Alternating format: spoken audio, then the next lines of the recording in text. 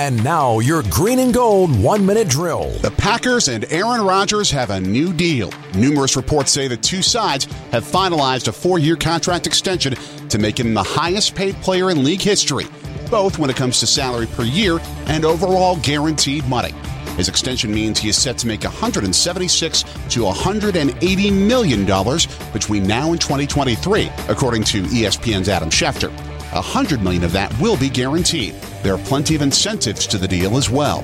This news comes hours after the Packers determined the future of the backup quarterback position by essentially elevating Deshaun Kaiser to the role after trading 3-year backup Brett Hundley to the Seattle Seahawks. Green Bay will get a 6th-round pick in return. Hundley started 9 games for the injured Rodgers in 2017. He went 3-6 in those games.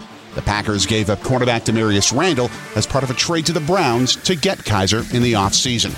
Jay Sorgi, WTMJ Sports. This has been your Green and Gold 1-minute drill.